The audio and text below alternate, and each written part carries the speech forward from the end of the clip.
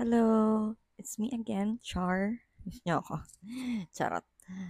Okay, I just want to create an episode about a trip down to memory lane for 2021 because this year was full of learnings. Before entering to this year, I said to myself, 2020 was my breakdown and 2021 will be my breakthrough. Sabi ko pa, I will be like a phoenix that will rise from the ashes. Daming alam, di ba? Looking back, 2021 really was a breakthrough for me, though not in ways that you'd expect. Not really on the fancy smanchy awards and recognition, more on inner work siya and doing things I've been meaning to do siguro. To start with, I set up my online business last January, though parang obsolete na siya ngayon. If you want to check it out, search nyo on Instagram or Facebook, heyaria.ph. So that's heyaria.ph. Heyaria.ph. Tapos, basta yon pink yung profile pic nun. Pag nakita nyo, yun. I sold earrings, necklaces, some embroidery art and stuff doon. I was into the business stuff na kasi since I was a child. So, yun. Natripan ko lang and na-enjoy ko naman siya. Baka I'll create a different episode for that. Nag-start din ako mag-journal this year. So, digital journaling every day where I write my daily affirmations, things I'm grateful for. May mood board din ako. Then, like, half of the year, I added yung habit tracker and then thought dump area. Like, kasi the first thing I learned in therapy was that I don't have to feel my feelings right now, pero I should still feel them. Kaya, inad ko lang yun. Wala kasi yun before. I was just tracking my mood every day para I can get back or see kung ano yung mga nagpapasaya sa akin, ano yung mga nag-trigger sa akin when ako malungkot, ganon. Para I can um, fix what I have to fix. So, yun, yung speaking of therapy, yun kasi, like, sabi sa akin, if you don't have time ngayon, schedule mo for later. Pero ensure mo na they don't go unnoticed. So, I was doing the journaling kasi before the therapy. So, parang hindi siya nag-work.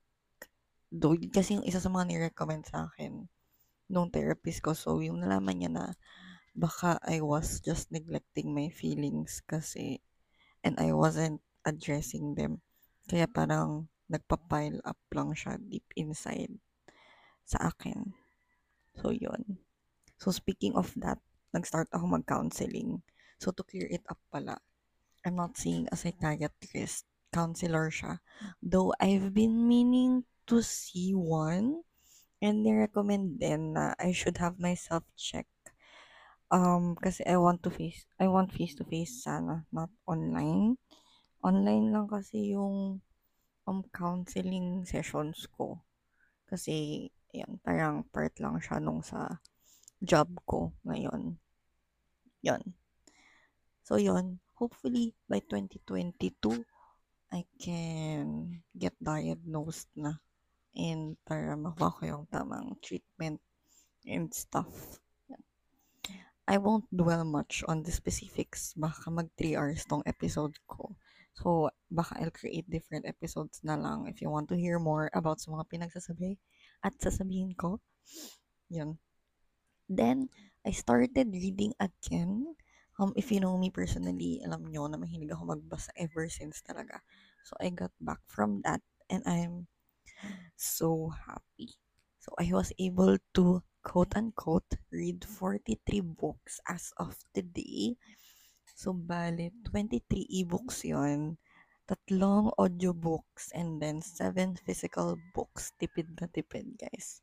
Kaya ako bumili ng iPad para makatipid ako sa libro. So, more on self-help na yung binabasa ko. Share ko lang. So, currently, may 2 pa akong binabasa. Yung The Monk Who Sold His Ferrari to Chase His Dreams, parang ganun.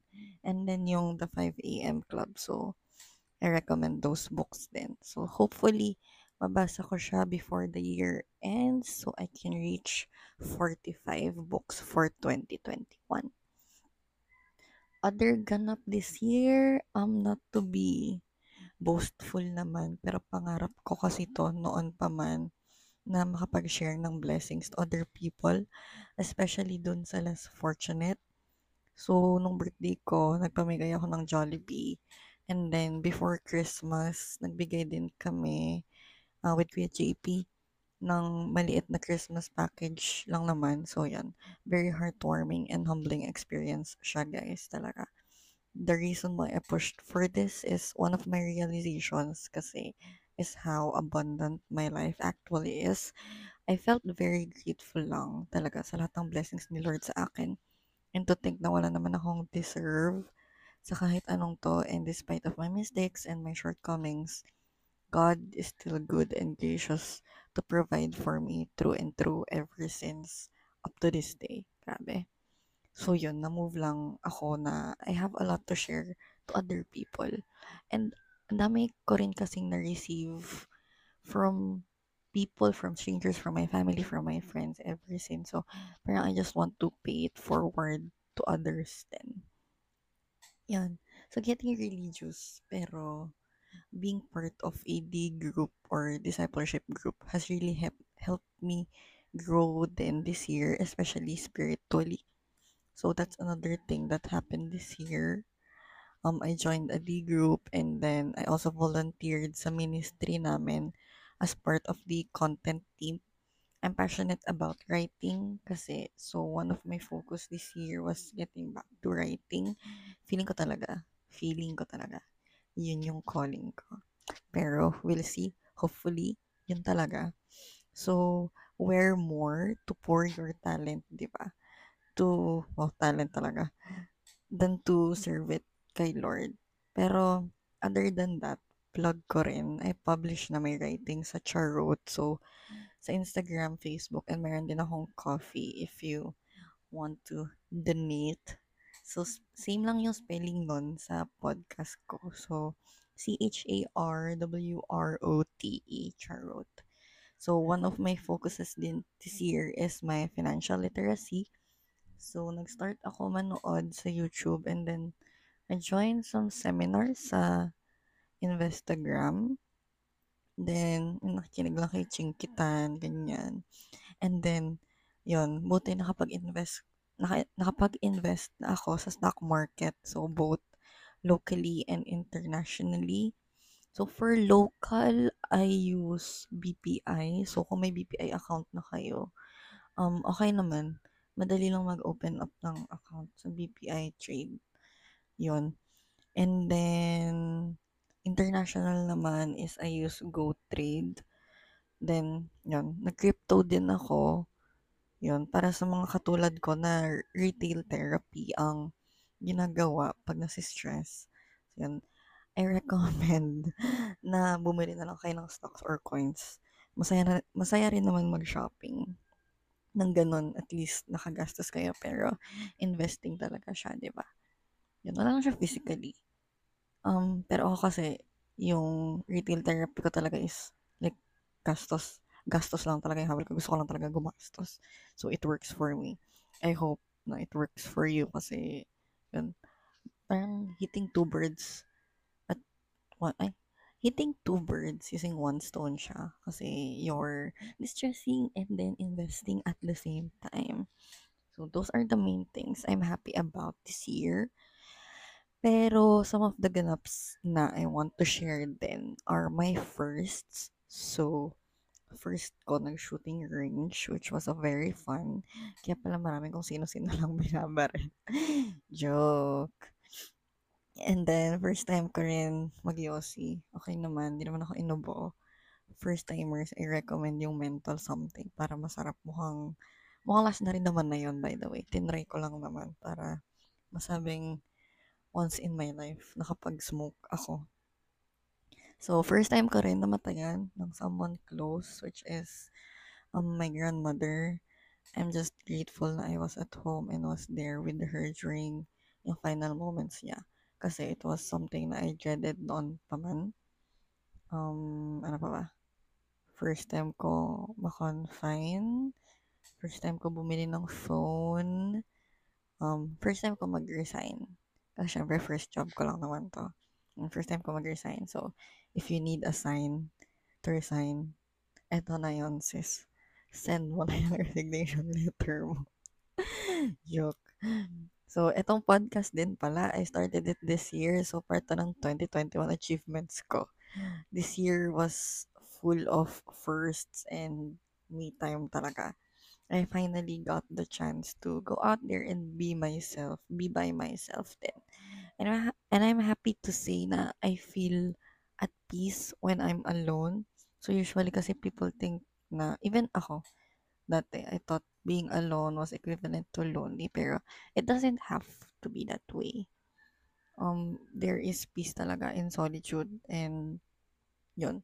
This year was more of rediscovering who I am and coming back to my inner child and improving my life physically, mentally, emotionally, spiritually, and financially na rin siguro. I hope I get to continue on the same path sa 2022. I'm learning more on how to live the life I want and just be, I used to be the type of person kasi na sobrang, ano yun, puro worry about the future, like always planning, lahat na lang pinaplano. I'm happy that I got out of my comfort zone. So yun. Feeling ko I'm leaning towards a more purposeful life na towards goals and achievements na fulfills my soul instead of the continuous chase on material things. So those are just like some of the things na I want to take note for this year kasi I'm really happy with everything that I've achieved, and yun, I'm really happy with how 2021 turned out. I mean, hindi lang naman ganun yung pinagdaanan ko. Marami ring downs, pero I want to focus on the things that I did for myself kasi yun talaga yung highlight this year. This year was me, full of me lang, full of me, and full of like loving myself. Kaya I was able to share then more to other people. So yun. I think yun lang. Yun nga, sabi ko, I'll create more episodes to delve into the stuff that I mentioned. So kayo ba? Anong learnings, challenges, and achievements nyo this year? Maliit man, malaki, um, material man yan or not. I hope na you're proud of where you are right now, and I hope you're happy with the life you have right now. Pero if not, it's just that it's magbabago yung taon. I mean, every day is a chance, di ba? Every day is a chance to turn your life around. I mean, I didn't turn my life around like dahil lang nag-start yung 2021. Yun nga, na-mention ko, it started way back 2020 pa. Pero 2021 talaga, yun yung naging focus ko. So, as long as you choose to live better, and as long as you choose to be better and want more for yourself, just believe na you can do it. You can do anything as long as you put your mind to it. The universe will work on itself and will work for you as long as, syempre, you believe talaga. It's important na you believe. It's the mindset. It starts there. It starts in the mindset. So, yun. I hope na you had a fun 2021 and looking forward to a more fun 2022 for everyone, and belated Merry Christmas and Happy Holidays to all. Yon, so this is a Charlotte again from Charlotte. So again, good morning, good evening, and good night.